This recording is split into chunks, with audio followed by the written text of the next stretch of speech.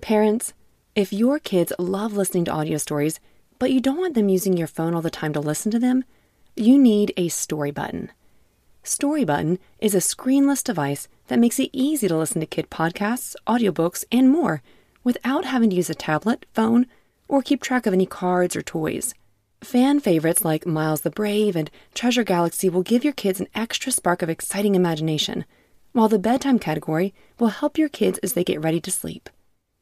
Go to storybutton.com to learn more and view all the content currently available in the library. Story Button. Imagination lives here. Hello again, and welcome back to Kids Bible Stories. In this week's iTunes review, I want to give a very special thank you to CNK Mama, My God Box, and Jessie Mom 1317. Thank you very much for taking the time to write your reviews. I also want to take a moment and thank Jennifer B., Hope, Valerie, Shanice, Myra, Jennifer P., Deborah, and Julie. Thank you all so much for your generous donations. I cannot do this without you, and I truly appreciate it. If you and your family have been enjoying this podcast, would you please consider donating to this ministry? Simply go to the website, kbspodcast.com, or click on the website link in the episode notes. Thank you again. Today, we are continuing our series on Ruth. Last week, we met Ruth and Naomi. Even though their story started out sad, we heard how Ruth and Naomi trusted God and talked to him about how sad they were. We talked about only being able to see this one piece of the puzzle. But today, we will add another story, another piece of this puzzle, so we get closer to seeing the whole picture and seeing all of the things God was doing, all the pieces he was using to build a bigger picture. Let's pick up our story now. Today's story is called Ruth Part 2. And this, of course, comes from Ruth Chapter 2. Let's begin. Now there was a rich man living in Bethlehem whose name was Boaz. Everyone say, Boaz. Good. He is going to play a big part in our story. Now, Boaz was one of Naomi's close relatives from her husband Elimelech's family. One day, Ruth, the woman from Moab, said to Naomi, "Let me go to the fields. Maybe someone will be kind and let me gather the grain he leaves in his field." Remember that things were different back then. Without their husbands, they had no way of making money, which meant they had no food. They were getting hungry. There were no McDonald's or Chick-fil-A's to go to in search of food scraps. Instead, Ruth would go to a farmer's field. Naomi said, "Go, my daughter." So Ruth went to the fields. The fields were full of tan stalks of grain swaying back and forth in the breeze. She followed the workers who were cutting the grain. Whoosh, whoosh, went the long scythe as the workers cut the grain, and she gathered the grain that they had left. It just so happened that this field belonged to Boaz. He was a close relative from Elimelech's family. Just then, Boaz came from Bethlehem. He spoke to his workers. "May the Lord be with you." And the workers answered, "May the Lord bless you." Then Boaz spoke to his servant who was in charge of the workers. He asked, "Hey, whose servant girl is that?" The servant answered, "She is the Moabite woman who came with Naomi from the country of Moab. She said to us, 'Please, let me follow the workers and gather the grain that they leave on the ground.' She came and has remained here from morning until just now. She has stopped only a few moments to rest in the shelter. Oh, she works hard." Then Boaz said to Ruth, "Hey, why don't you stay here in my field and gather grain for yourself? You don't have to go to any other person's field, and you can continue following behind my workers. Watch to see which fields they go to and just follow them. I let them all know not to bother you. And when you're thirsty, just go and get a drink. You can take water from the jugs my servants have filled." Then Ruth bowed low with her face to the ground. She said to Boaz, I am a stranger. Why have you been so kind to notice me?" Boaz answered her, "I know all about the help you have given to Naomi, your mother-in-law. You helped her even after your husband died. You left your father, your mother, and your own country.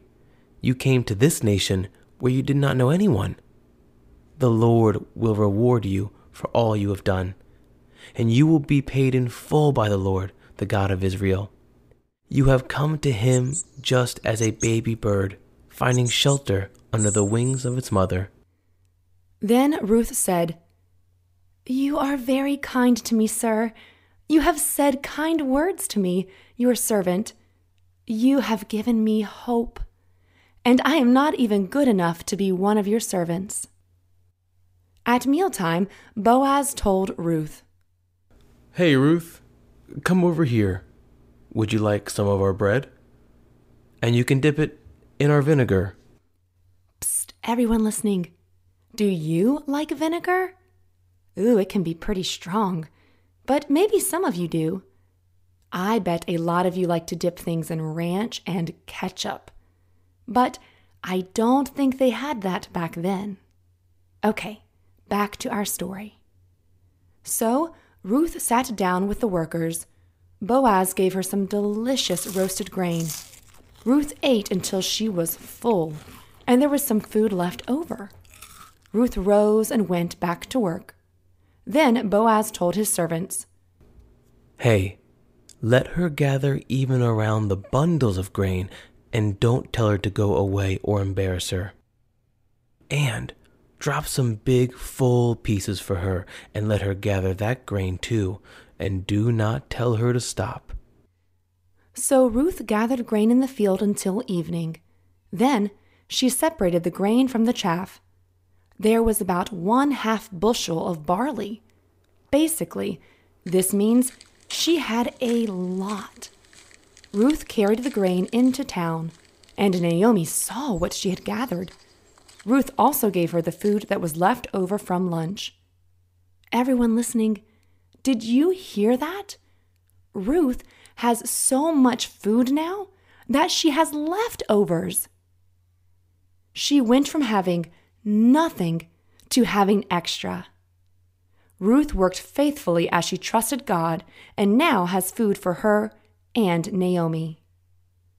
Naomi asked her, "Oh, where did you gather all of this grain today? Where did you work? Blessed be the man who noticed you." Ruth told her about whose field she had worked in.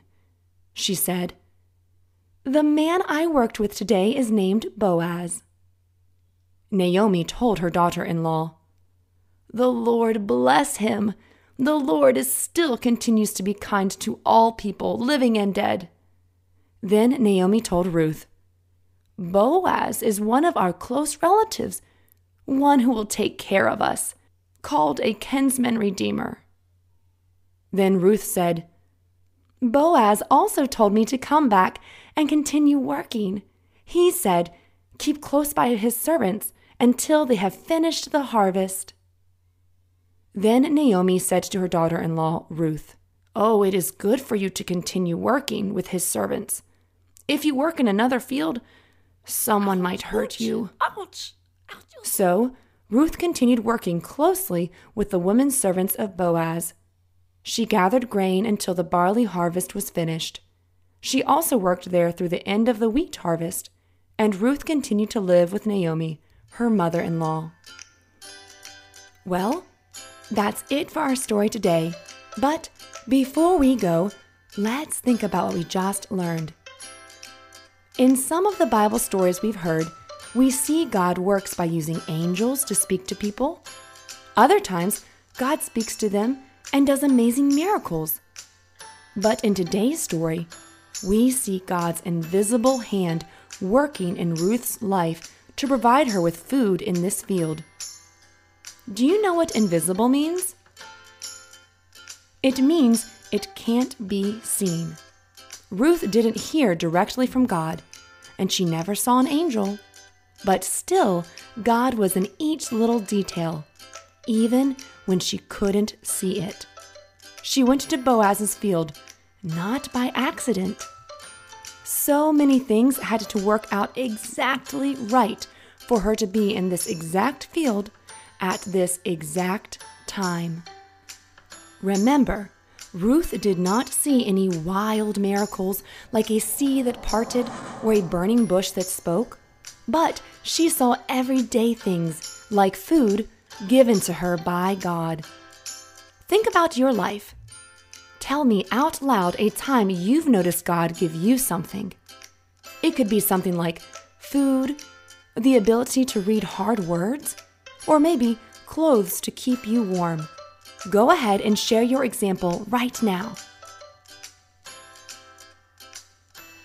Great work! As you go to school, the library, the park, wherever you go today, remember Ruth's story. You too can look for God in all of the tiny little details. You can see how He has given you so much. Now, this is only the second part of Ruth's story. We have much more to learn. It gets even better. So stay tuned for the next story in our series on Ruth. Well, that's it for our story today. Thank you so much for listening. And, as always, bye for now.